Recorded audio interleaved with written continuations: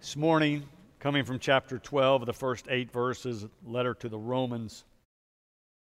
I appeal to you, therefore, brothers and sisters, by the mercies of God, to present your bodies as a living sacrifice, holy and acceptable to God, which is your spiritual worship. Do not be conformed to this world, but be transformed by the renewing of your minds, so that you may discern what is the will of God, what is good and acceptable and perfect. For by the grace given to me, I say to everyone among you, not to think of yourself more highly than you ought to think, but to think with sober judgment, each according to the measure of faith that God has assigned. For as in one body we have many members, and not all the members have the same function. So we who are many are one body in Christ, and individually we are members one of another. We have gifts that differ according to the grace given to us. Prophecy in proportion to faith, ministry in ministering, the teacher in teaching, the exhorter in exhortation, the giver in generosity, the leader in diligence, the compassionate in cheerfulness. This is the word of God for the people of God. Thanks be to God.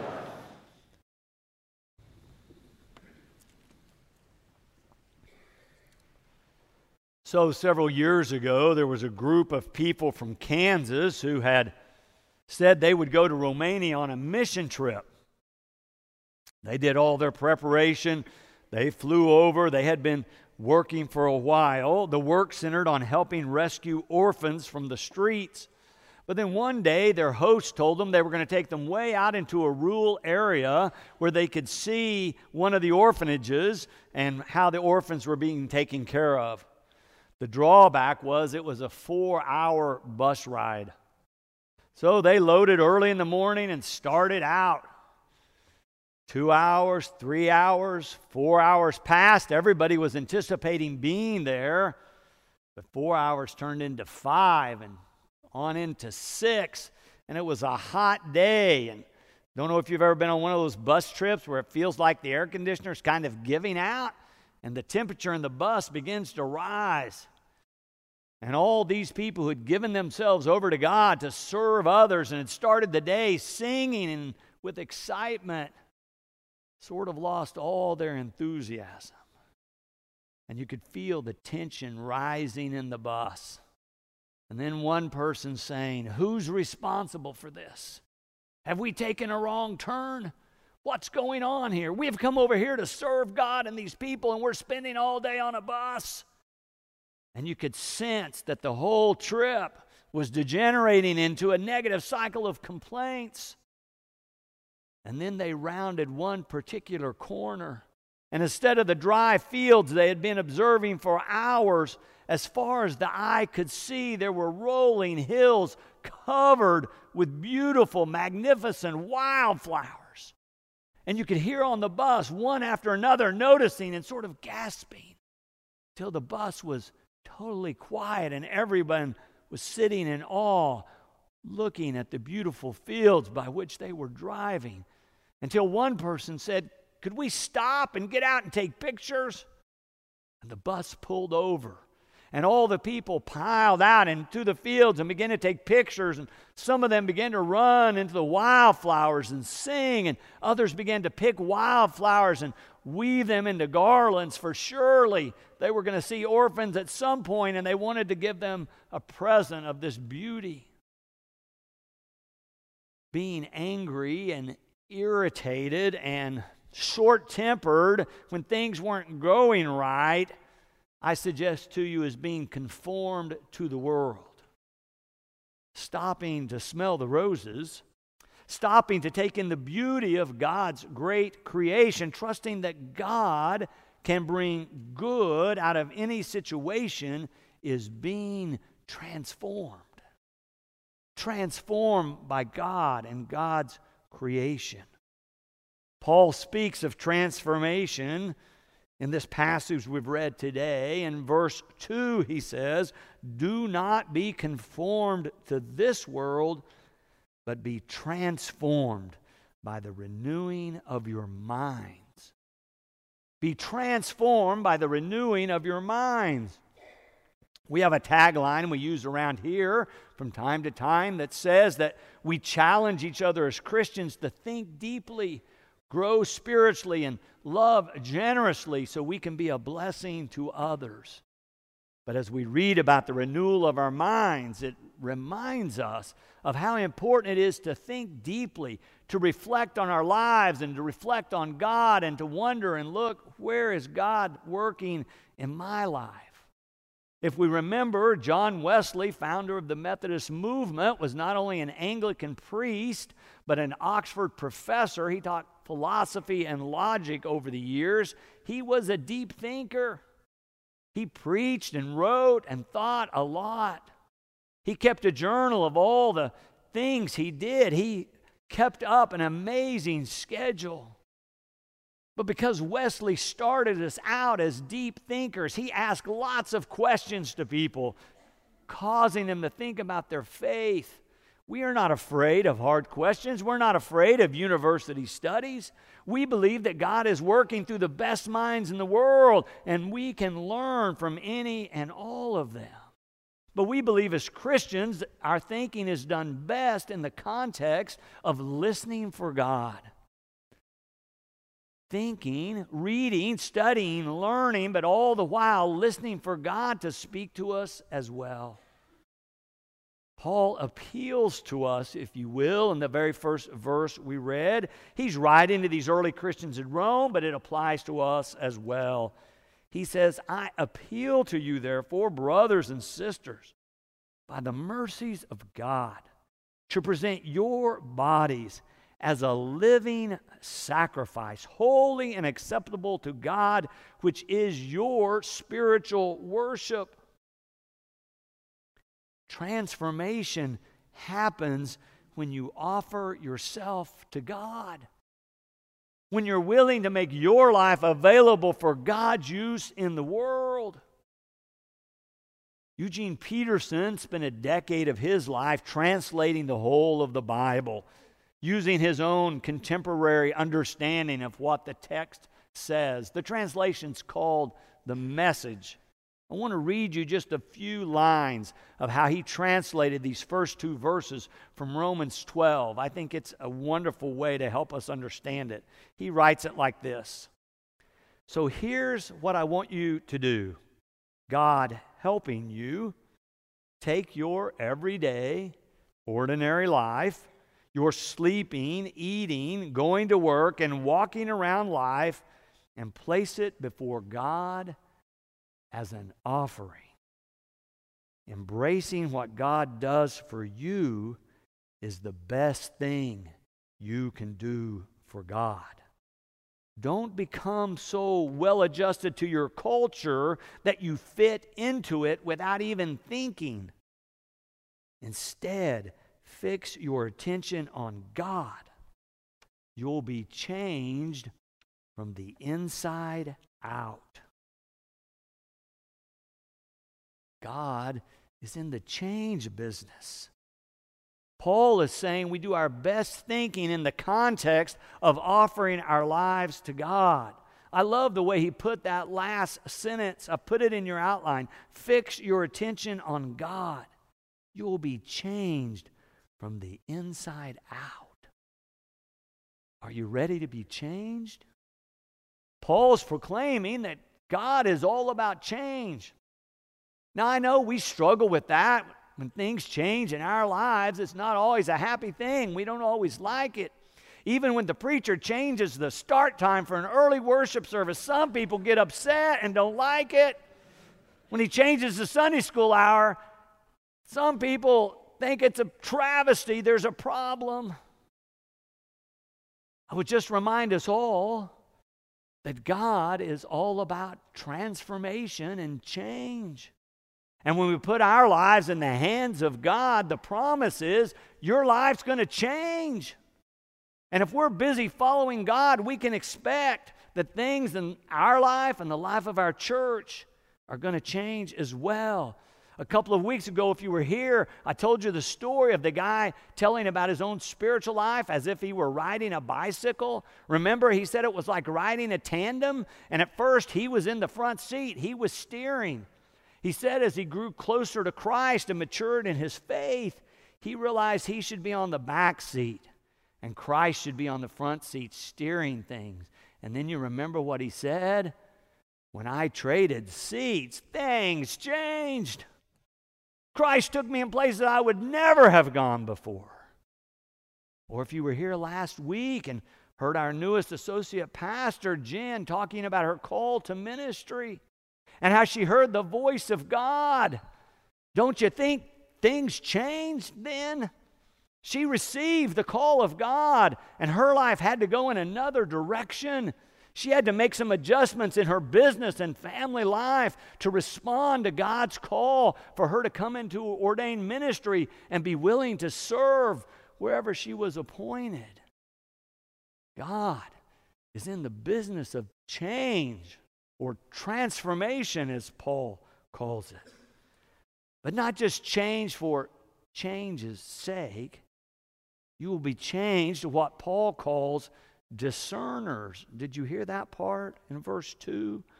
Do not be conformed to this world, but be transformed by the renewing of your minds, so that you may discern what is the will of God. God's transforming us if we'll allow God to use our minds, Paul says, into people who can discern what God is doing in the world. So we can begin to understand what God is doing, and we can go along with God. So we can be a part of the transformation and change. God is trying to make the world a better place. He's trying to make your life a better life. But it requires change, and Paul says transformation. But the transformation is for us to be able to understand more deeply what God is doing. If we will offer ourselves to God, then we will be utilized to do God's will on earth. That's the promise Paul proclaims in the passage today. That happened to me when I was a young man. I was a freshman at college. I'd been raised in the Methodist Church. I've been raised to know that I was going to college. That wasn't really an option in the family. So there I was, my future open before me. I was supposed to choose a major. I wasn't sure what I wanted to study. Up until then, teachers just told you, schools just told you, here's the classes you're going to take. Oh, you might have a few options, but basically the curriculum was set. And all of a sudden, I'm at the university and I can study anything. I wasn't sure what I wanted to study. I thought back to things I'd done in high school and enjoyed. I was in the speech department. I did speech and debate. I enjoyed it. I was pretty good at it. I won some trophies and medals.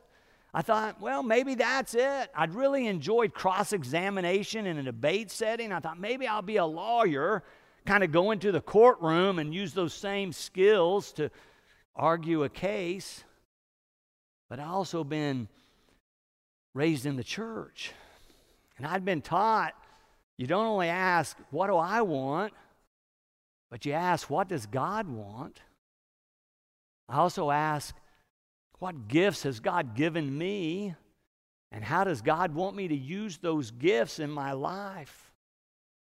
And so through that freshman year, I prayed about that. I thought about it. I made lists of pros and cons. I talked to other people about it. And by the end of the year, I had decided, or maybe I should say I had discerned, that God was calling me into ministry.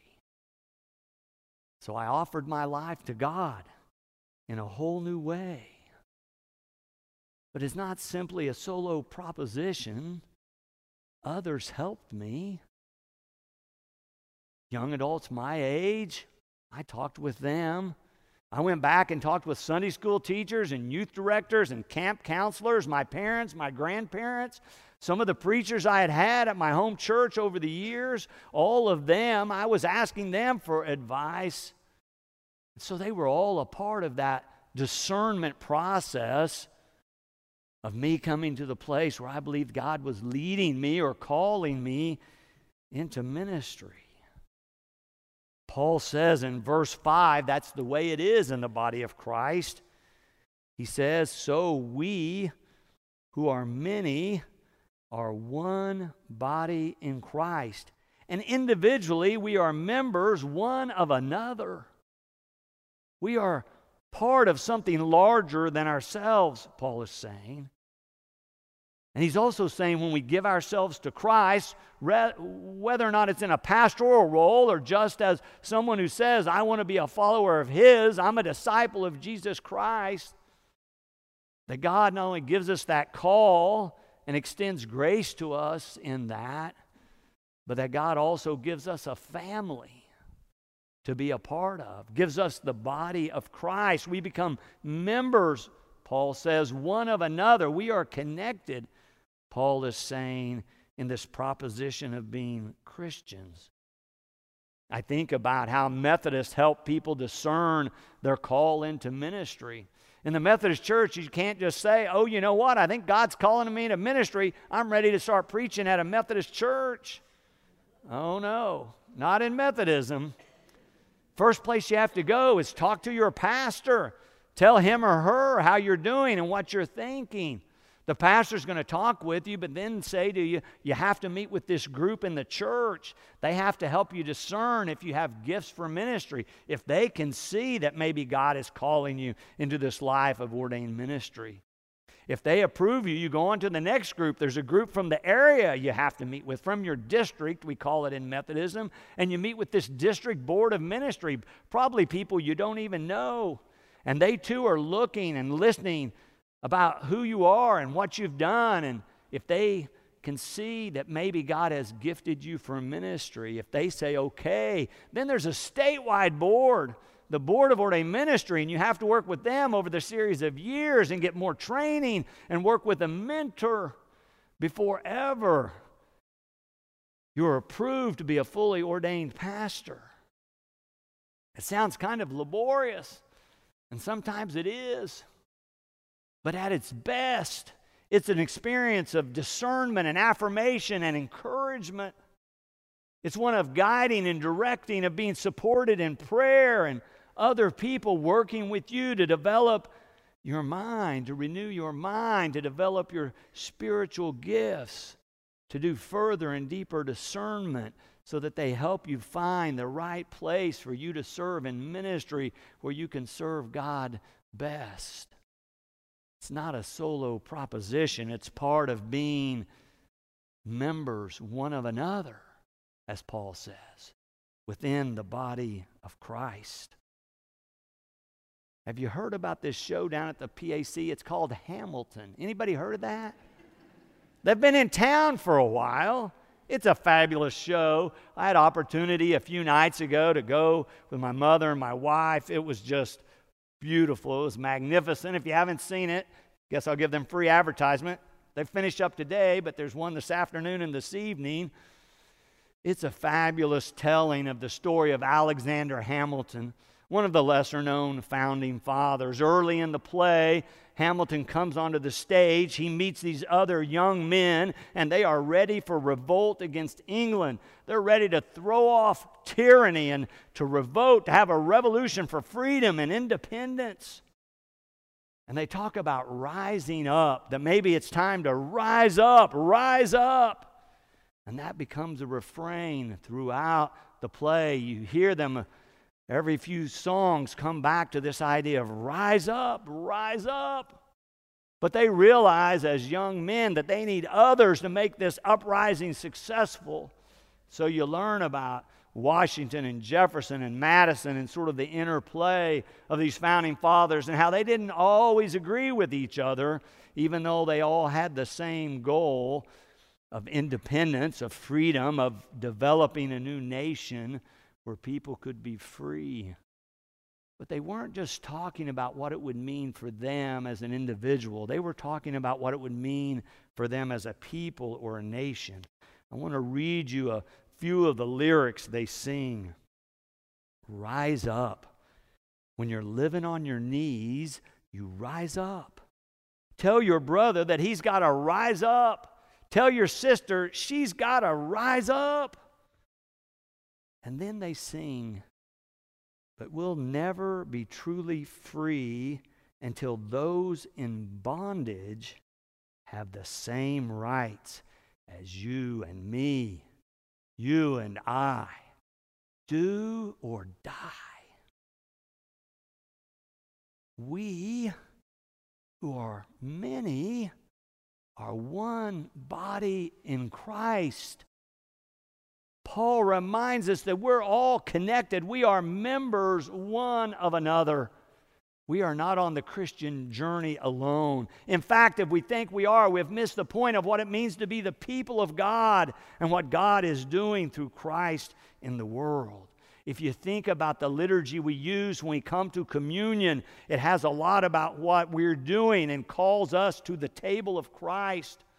But it's really not talking about us as individuals, but it's talking about us as the people of God. It's a corporate or a group prayer over and over in that litany where we're called to the table as God's people.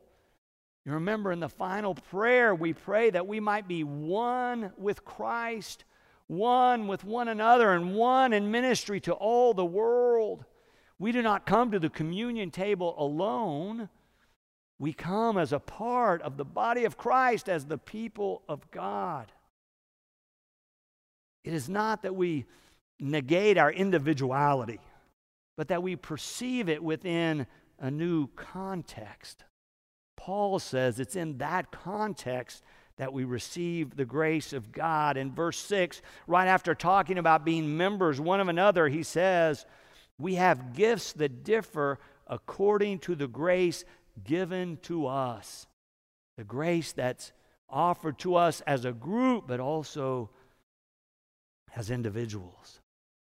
The good news is that God is not only giving us grace, but that God gives us a family in which to enjoy it, in which to share it, in which to express it. That when we give ourselves to Christ, God gives us a family. Now, sometimes that's the harder part in remembering that we have a commitment and an obligation to care for one another. It's not just me and God.